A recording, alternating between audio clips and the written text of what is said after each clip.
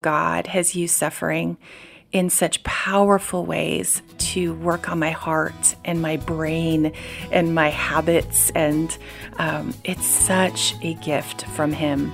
I would not go back and change any of those seasons because of the fruit and the beauty that's come out of them.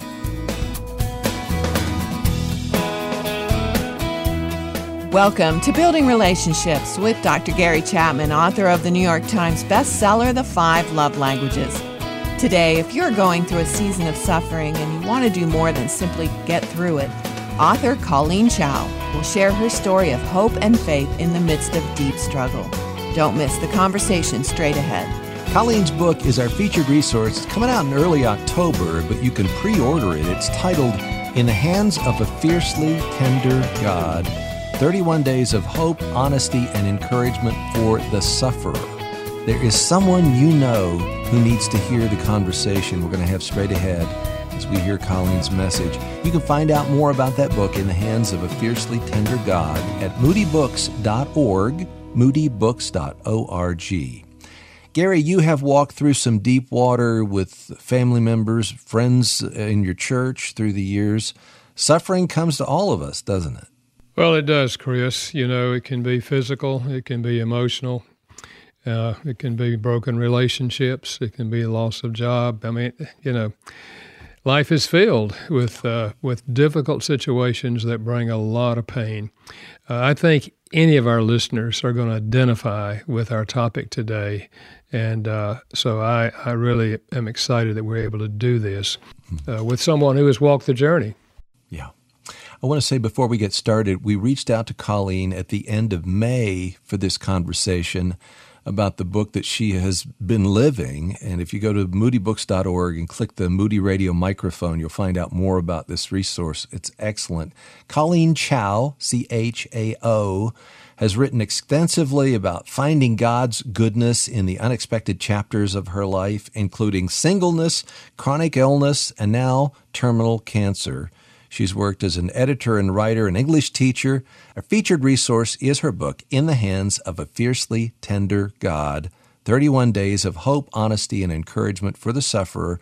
Again, you can find out more at moodybooks.org. Well, Colleen, welcome to Building Relationships. Oh, thank you so much, Gary. It's an honor and joy to be with you this morning. I'm excited for our listeners to hear your story today. So tell us about Colleen as a little girl. I mean, what were your hopes and dreams in those years? Well, I was a big dreamer, so I had a long list of dreams, and a few of those included becoming a pastor, a missionary's wife, and having kids, and I just was a big thinker, big dreamer. So I thought I would have a big influence. Even at a young age, I started desiring to do things that would influence people. And but the biggest ones were being a wife and a mom. Yeah, and I think many women can identify with that, you know, and for some, that is a reality. For others, that never really works out for them. Yeah. Was there a pivotal spiritual moment early on when you knew that God was calling you to Himself? Yes, actually, I had a simple understanding of salvation, made a simple salvation decision around 4 years old. But it wasn't until 11 that I came to understand what it meant to want Jesus to be Lord of my life. And the Word came alive at 11 years old. It just, I couldn't get enough. I was in it every day. And that's when I point to that age. That's when I started seeing my heart really change and really experiencing the beginnings of that relationship with Christ. I think for many of us, there was that kind of a first step at a very young age, and a little later on, we understand more of what that means to let Him, be control in our lives. Yeah. So, now, you married later than you thought you might. How would you describe your singleness? Were you content in that season? Well, singleness was both difficult and beautiful. It was rich and exciting. I did so many neat things during that time. I was involved in a lot of neat ministries and got to experience relationship with a lot of people. and travel. And it was really a neat season of life, but it was also not what I really wanted. So I was learning how to make the most of it. And in the midst of that, I had to fight for contentment. It was not at all a normal thing in the circles I ran in. I was the only single, apart from one other friend, a little younger than myself. And no one was really ahead of me to show me what it looked like. So I was in a world of couples and families, and it was disorienting. I just didn't know how to walk it. And so even as it was so fruitful and rich and exciting, and I saw God working in that time, I wrestled hard with God, and I was angry sometimes. I remember screaming into my pillow. I mean, there were just times where I was falling apart because this was not my plan. This wasn't what I pictured, and I didn't have any frame of reference for how to live it. So it was both, beautiful and bitter. And that is the season where I learned or started learning how to go to God with my unedited emotions and the cries of my heart and unfulfilled longings, and to just be honest with him and take him at his word. Even though I couldn't see what he was doing, I was learning how to bank on who he said he was in Scripture, and that started changing my heart and teaching me his love. And that's when I experienced his love for the first time in such a real dynamic way on the daily. Well, I'm guessing there are a number of single adults who are hearing us today who can identify with what you're saying. Because I think for most of us, we desire to someday be married, and we think it's not going to be when I'm 30, when I'm 40 or 50. Yeah. Talking with a lady just last week who didn't get married till she was 49, and she said, I did a lot of things and I accomplished a lot of things, but I always wanted to be married, and of course now she is. And so, But I like what you said about being open and honest with God about your feelings. You're not going to hurt his feelings if you share your feelings with him. Yes. Now, did you ever struggle with, achieving and performing in order to feel more worthwhile? Absolutely. That was a struggle from way back for me, from the very beginning of my life, really, as far back as I can remember. But I think it was exacerbated during singleness because I was trying to prove why I was existing, apart from being a wife and a mom in these circles where that's all I knew. I definitely struggled with trying to prove my worth in what I was doing and accomplishing and how I was making the most of my time. And I remember just even saying things to people, just trying to justify my existence at that point. And God's so patient with me, and he was working with me through that false belief that I had to perform. And especially with him, he just kept speaking to me through his word, and in my times in his presence, just that I was absolutely accepted and precious and valuable to him just as I was. And yet he loved me enough to not leave me where I was, right? But he was doing that. That was on him. That wasn't on me to have to achieve or produce. And I started learning how to be, just be instead of do. But that was a long journey for me. Yeah. So how did you meet Eddie, and how old were you when you met him? I was 33, and we met. My brother Jonathan invited me to join his college and career group, and I was a little older than everybody else. I'm 4 years older than my husband, and so I was I didn't really belong in the group, but I showed up, and we all jumped into different cars to drive into Los Angeles for the day. And I ended up in my future husband's car in the back seat, and he was driving, and we chatted. And I was not open at that time. I'd gone through some hard years of different relationships and was very closed to anything new. But he was so kind and pursued conversation. And I remember walking away thinking, that man is really kind, even though I was so closed off. Yeah. Now, this may be an unfair question, but how long was it before in your mind you said, I really know this is the one? No, I love that question. I feel like it was a little different for me at that stage of things because I was so gun shy, so scared of being hurt. And so for me, I never felt like I fell in love. I felt like I grew into love slowly and eventually just made a choice to risk and to commit. And so it wasn't an easy journey. It was it actually went pretty fast once we started dating.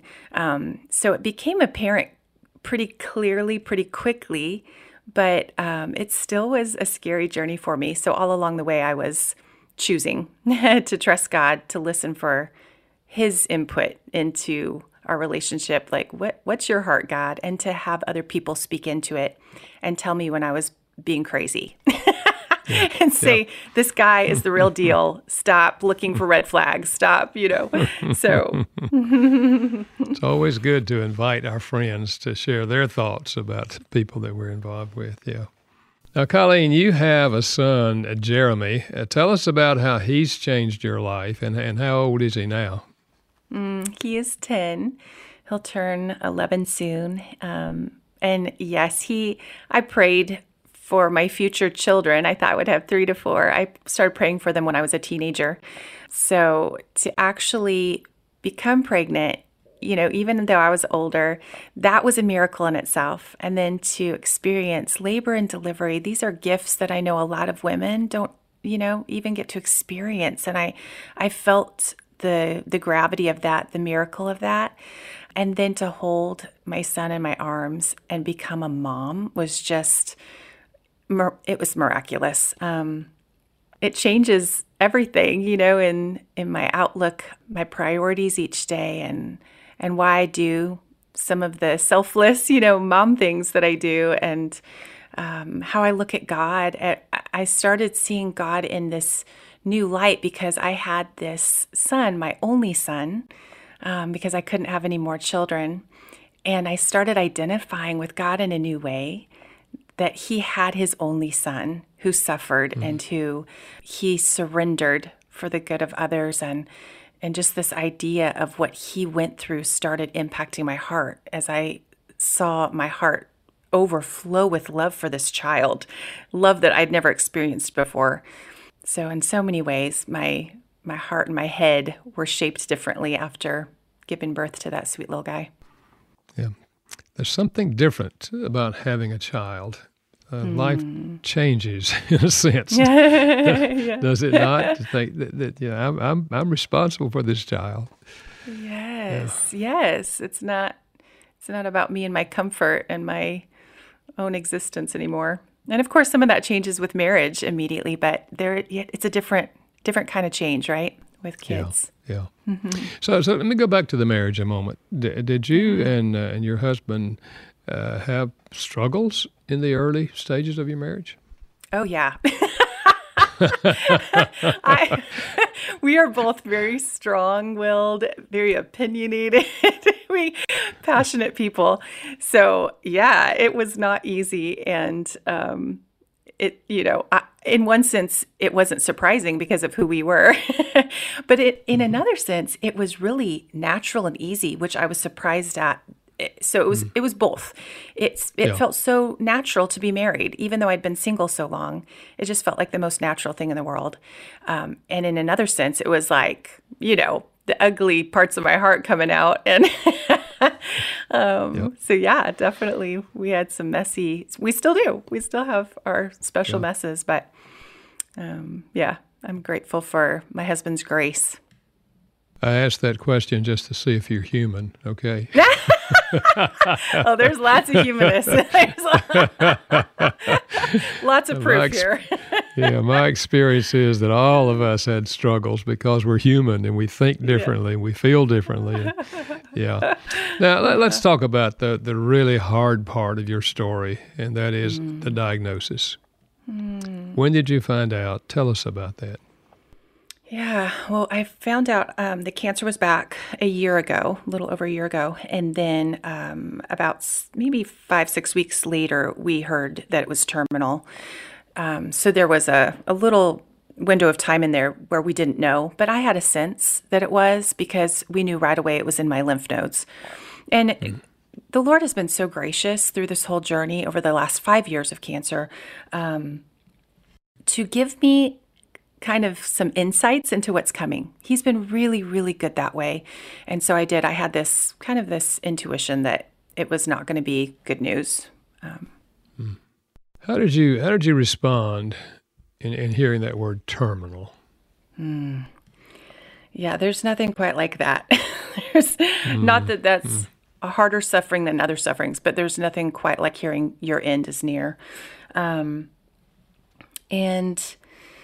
even though I had that intuition that it was going to be the word that I'd hear, and because of COVID and some other complications, I was alone that day at my doctor appointment.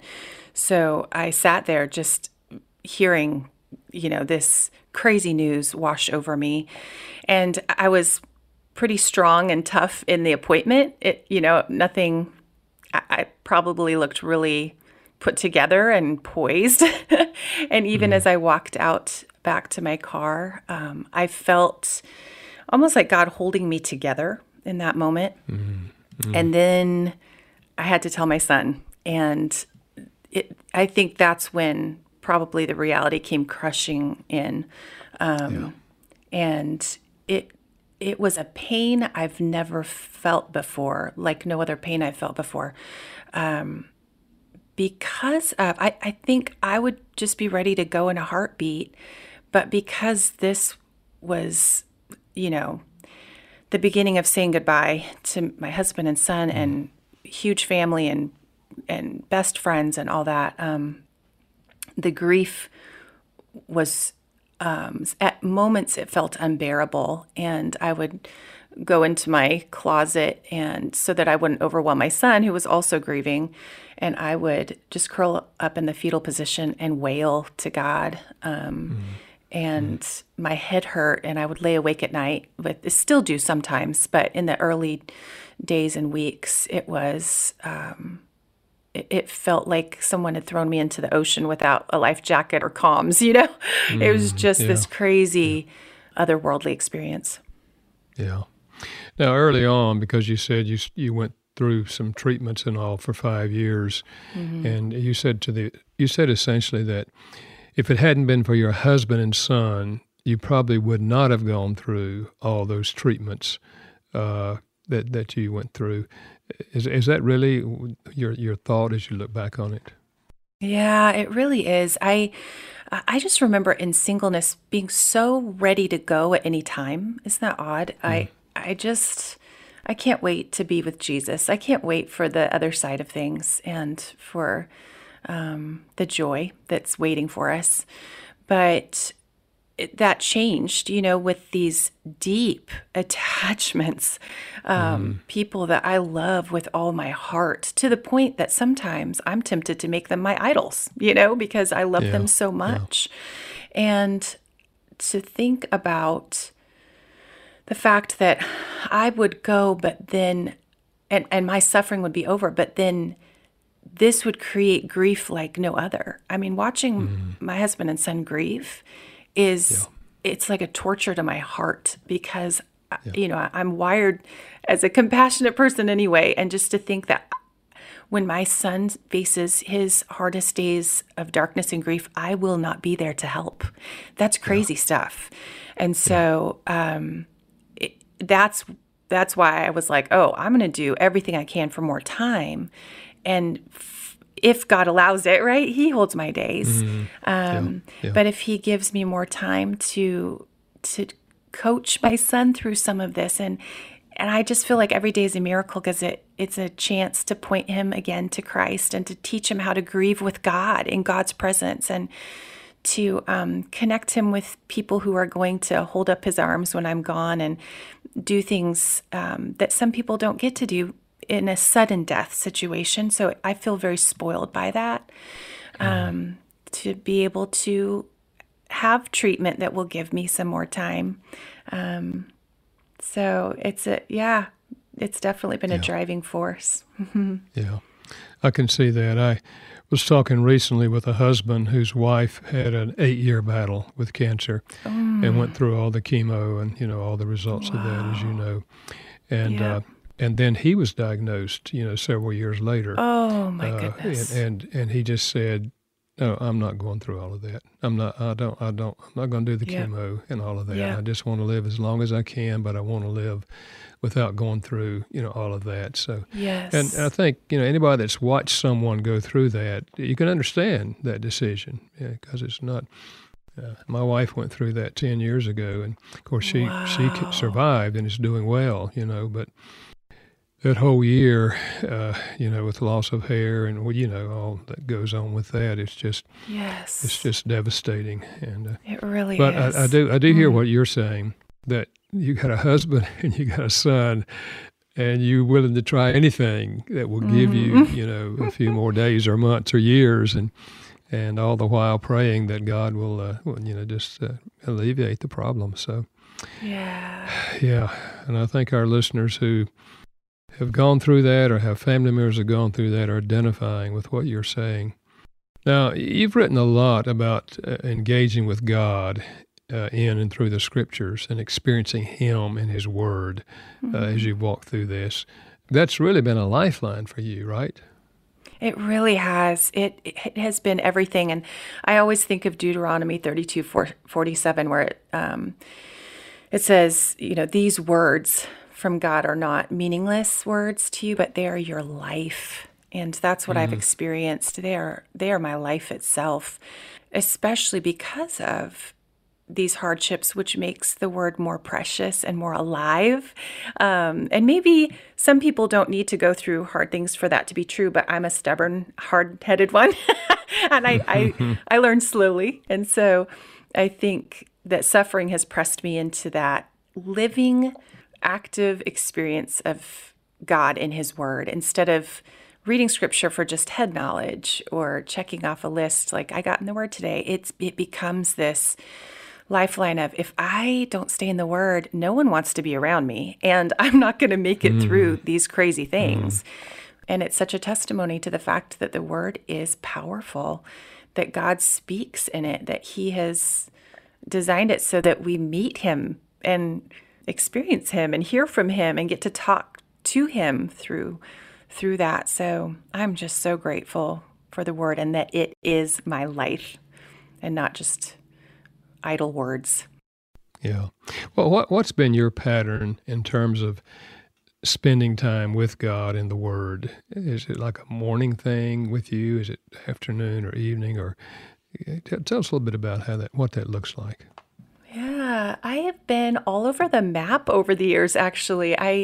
I'm more of a creative person, and I like a lot of variety, but I also like routine. So it's a strange mix, but my favorite thing is to get up before the sun gets up.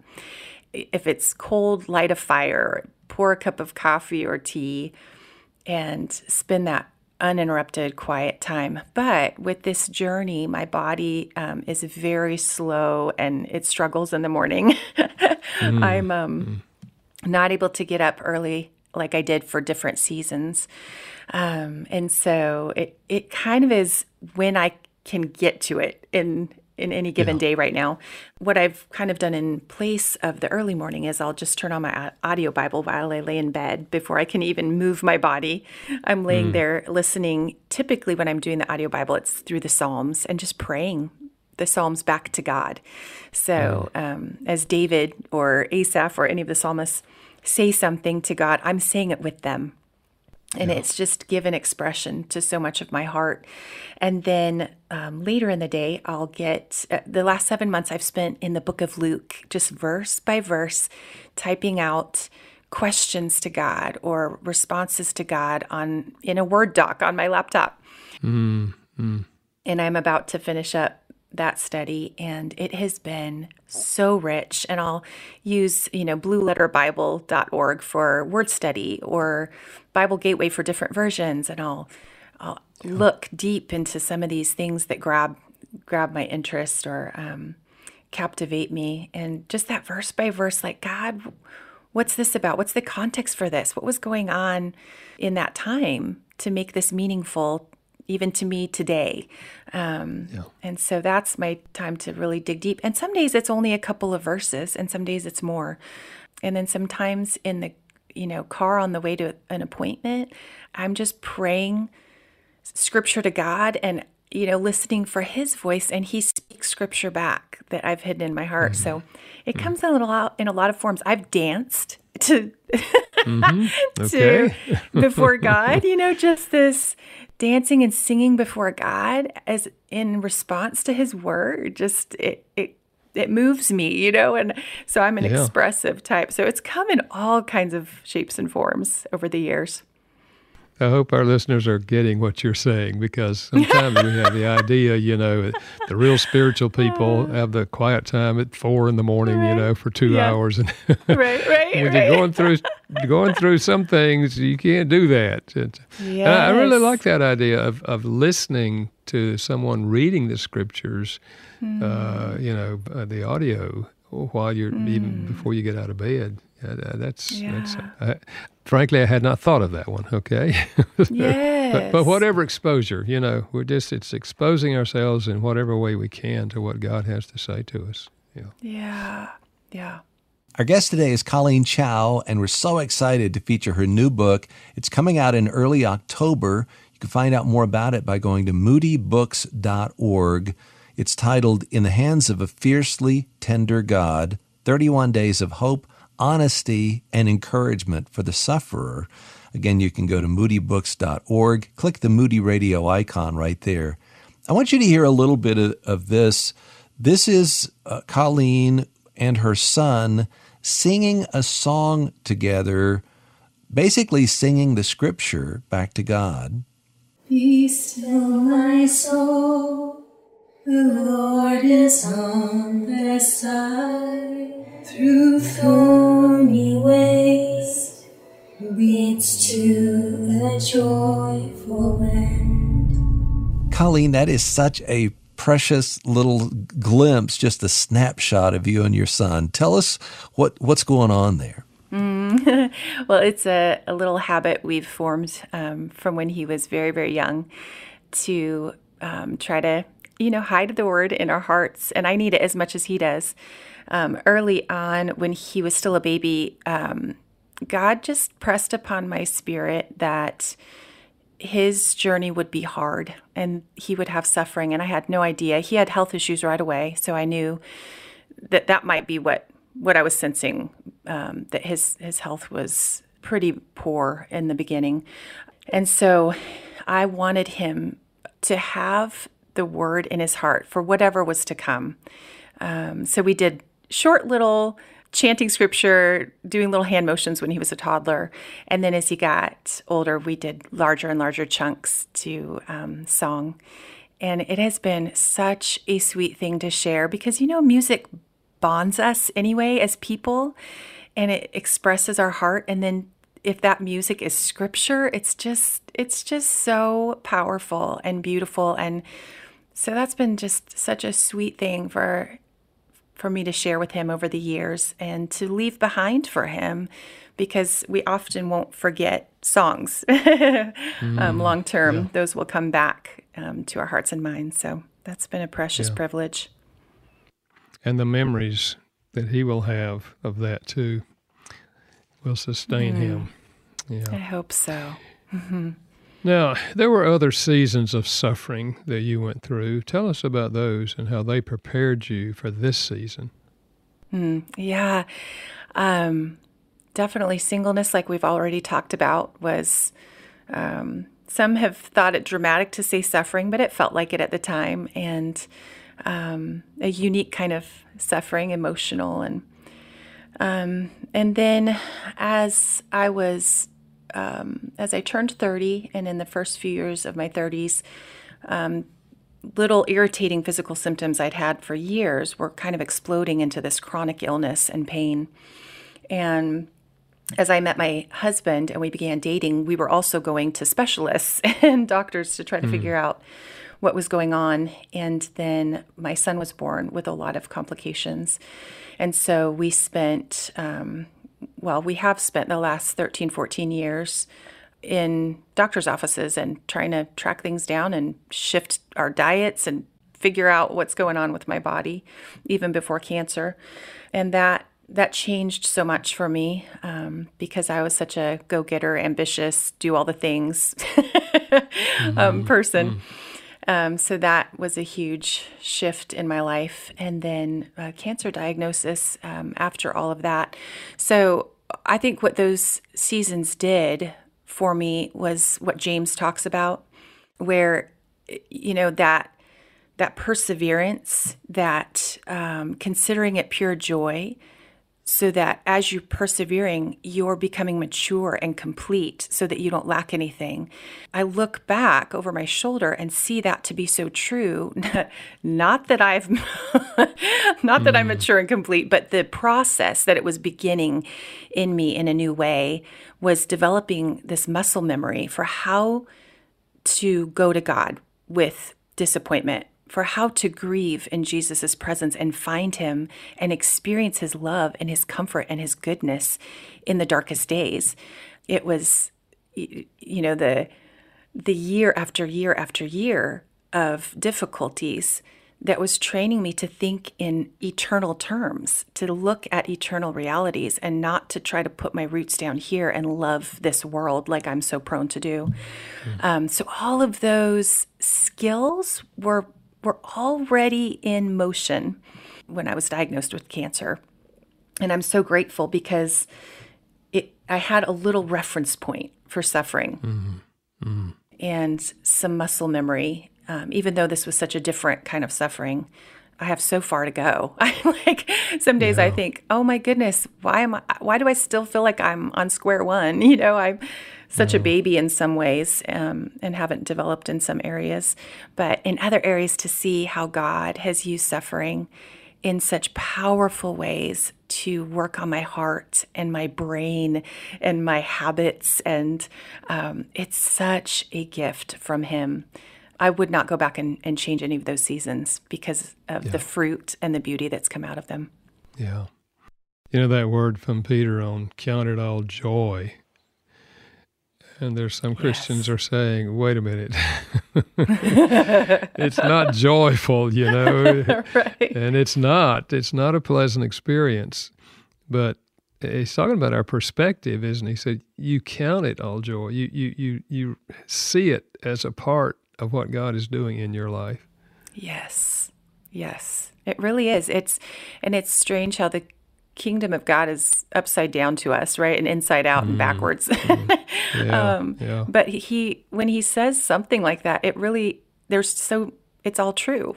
It's just, we have to plow through so much hardship to see it come true. I think we want the easy button, right? I want to experience joy the easy way. But there's so much joy on the other side of the cross, like Jesus modeled for us. So much joy on the other side of that cross that we can't anticipate, we can't fathom until we get on that cross, until we take up our cross daily. And then we start seeing the reality of what Christ has promised to us. Colleen, you've written, suffering is one of the most powerful ways to know God's goodness and love in a broken world. And that's kind of counterintuitive. It's like, wait, suffering is a powerful way to know God's goodness. Why do you think that's true?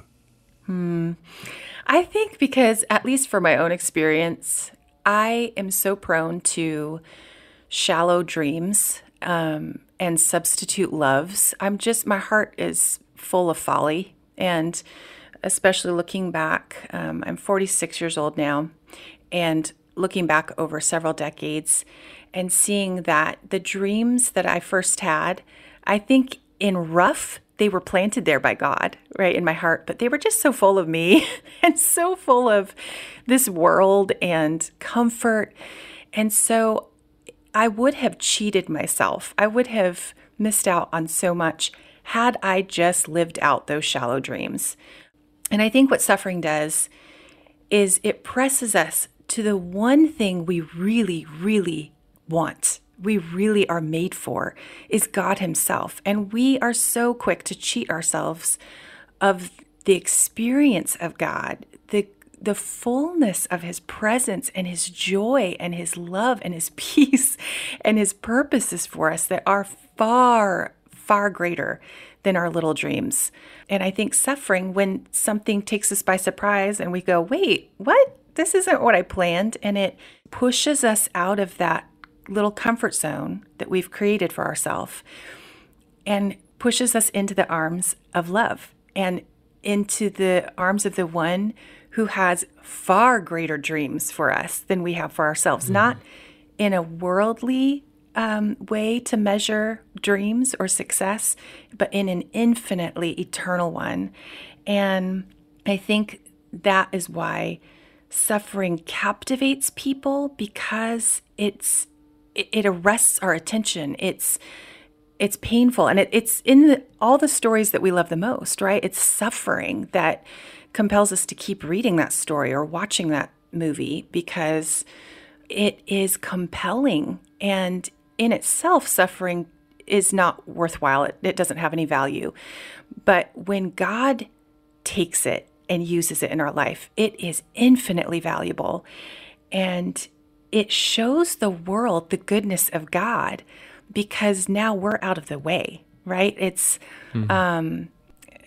It's what Paul said, that as death is at work in us, the life of Jesus is being portrayed.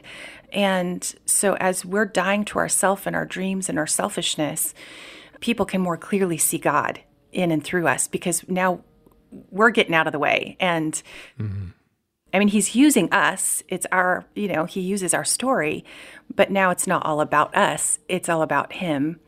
And that is what the world longs for.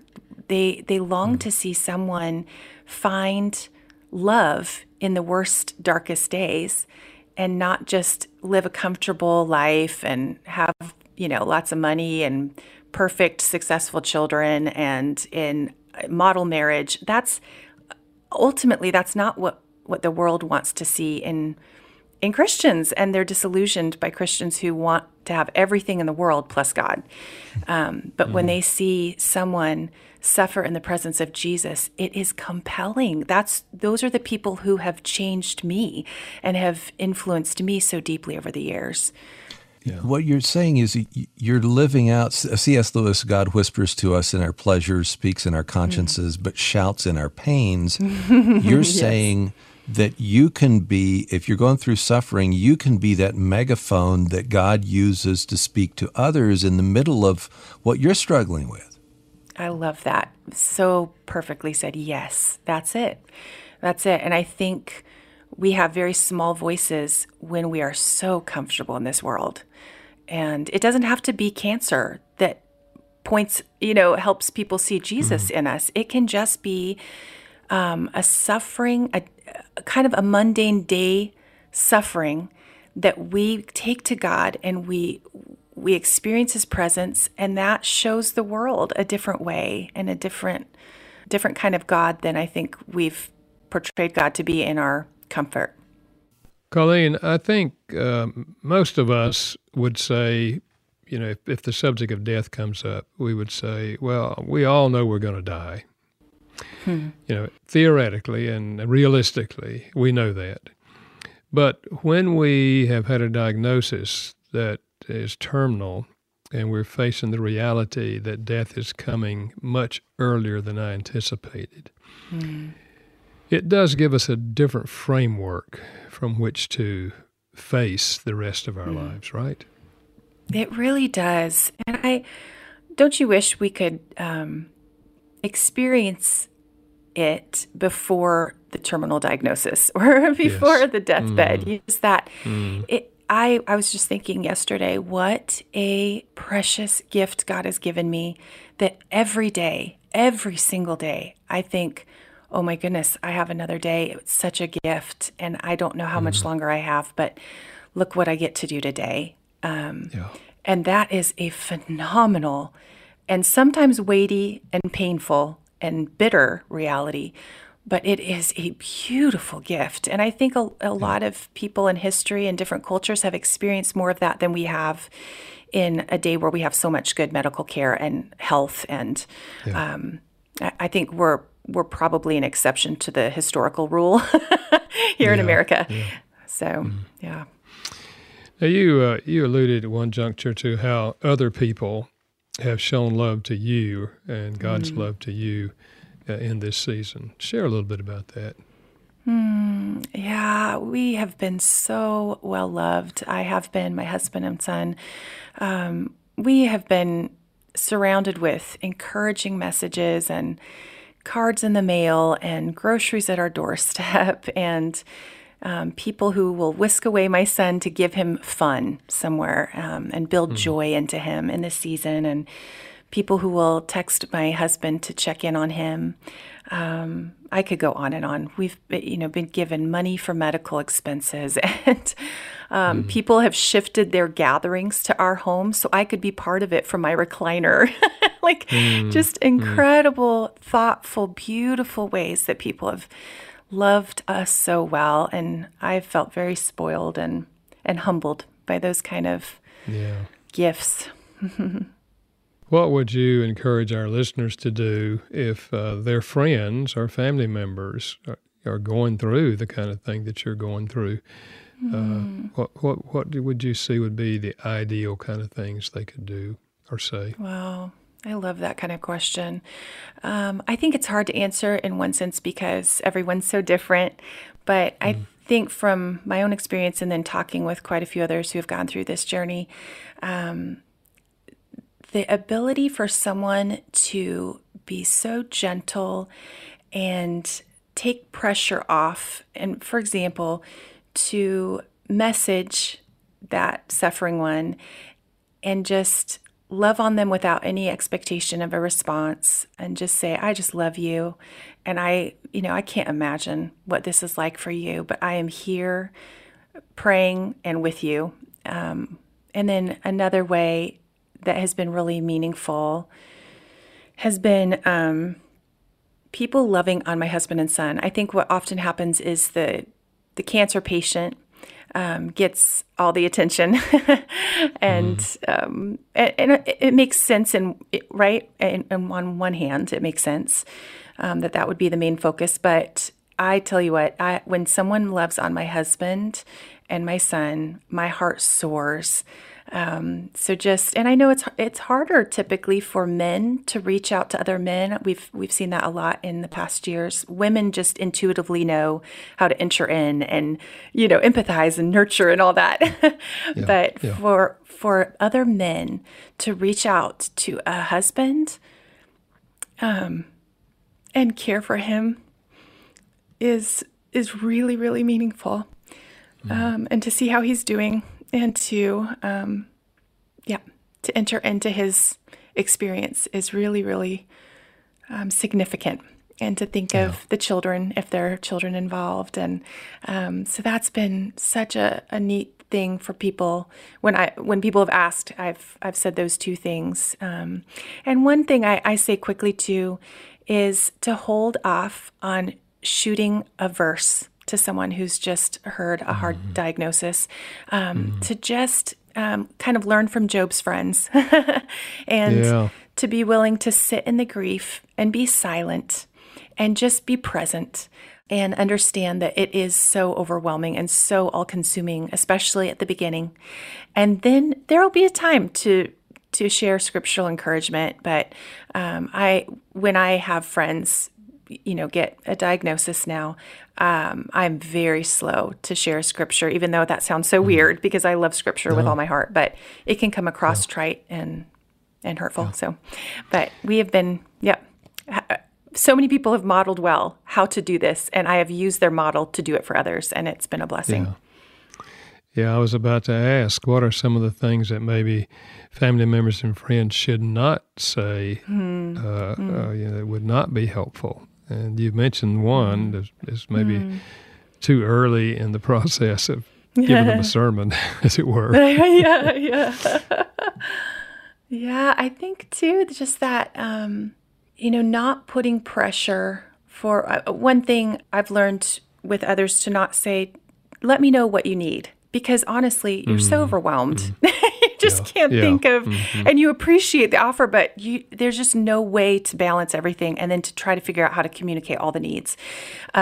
So what we found is when people just drop things off or send things, in the mail and just kind of take initiative, it takes that burden off the patient, the cancer patient, to try to figure out what they need. My husband and I have looked at each other multiple times and said, we don't even know what we need. We can't even figure it out right now. So just that willingness to just send something or say something and risk. Maybe it's not perfect, but it's so precious to the patient to see people love them in different ways like that. Yeah, I think that's saying, let me know now if we can help you. It's a kind way of saying I'm willing to help, but they really doesn't expect an answer immediately. Yeah. But to what I hear you saying is take the initiative to do something that you think it would be meaningful to them, and likely it will be. So. Yeah, and something that wouldn't put more on the schedule that's so filled up with appointments and treatments and all that, but just and again, I've told people, when I know someone loves me, I'm not easily offended. I just take it as love. So I say these things, and honestly, people have not gone wrong. This isn't from personal experience of, horrible experiences, but just it's been me muffing it up over the years and learning from my own poor ways of entering in with other sufferings, to just be gentle and take the pressure off, take the obligations off, take the communication off of that person in the thick of it. But again, everyone's different, right? So yes, that's true. Well, you've taken time in the midst of all this to write this book. Tell us, what are your hopes for this book? In the hands of a fiercely tender God. What do you want readers to take away as they read about your life and your experience? I hope that my experience moves them into a deeper experience of Christ's comfort and love and joy. I wrote the book gently. I tried to be really gentle and not write a big treatise on suffering because I'm not the expert on this, but just to gently share my experience and how we can enter into a deeper, increasingly beautiful experience of Christ. It gets better and better and better the deeper we go. And so that's what I would hope would be the takeaway from that book, that someone would experience more of Christ in very real, tangible ways through the darkest days of their lives. Well, Colleen, let me thank you for, first of all, writing this book, because I know I'm a writer, and I know it takes effort and time and energy to write a book. And I want to thank you for doing that, and thank you for being with us today and sharing enough about this book that I hope our listeners will get a copy. And even if they're not going through something like this, get it, read it, and think about a friend that could use this book as a gift. So may God continue to guide you on the journey, and I know He will. Thank you so much for this time. It has been such a joy to chat with you, and I appreciate your ministry so much. So thank you. That's Colleen Chow. And if you want to find out more about our featured resource, go to the website moodybooks.org. You'll find out more about In the Hands of a Fiercely Tender God, 31 Days of Hope, Honesty, and Encouragement for the Sufferer. Click the Moody Radio icon there at moodybooks.org. And next week, if you struggle with sexual intimacy in marriage, don't miss our conversation with Dr. Julie Slattery. And remember, you can find simple ways to strengthen relationships at 5lovelanguages.com. A big thank you to our production team, Steve Wick and Janice Backing. Building Relationships with Dr. Gary Chapman is a production of Moody Radio in association with Moody Publishers, a ministry of Moody Bible Institute. Thanks for listening.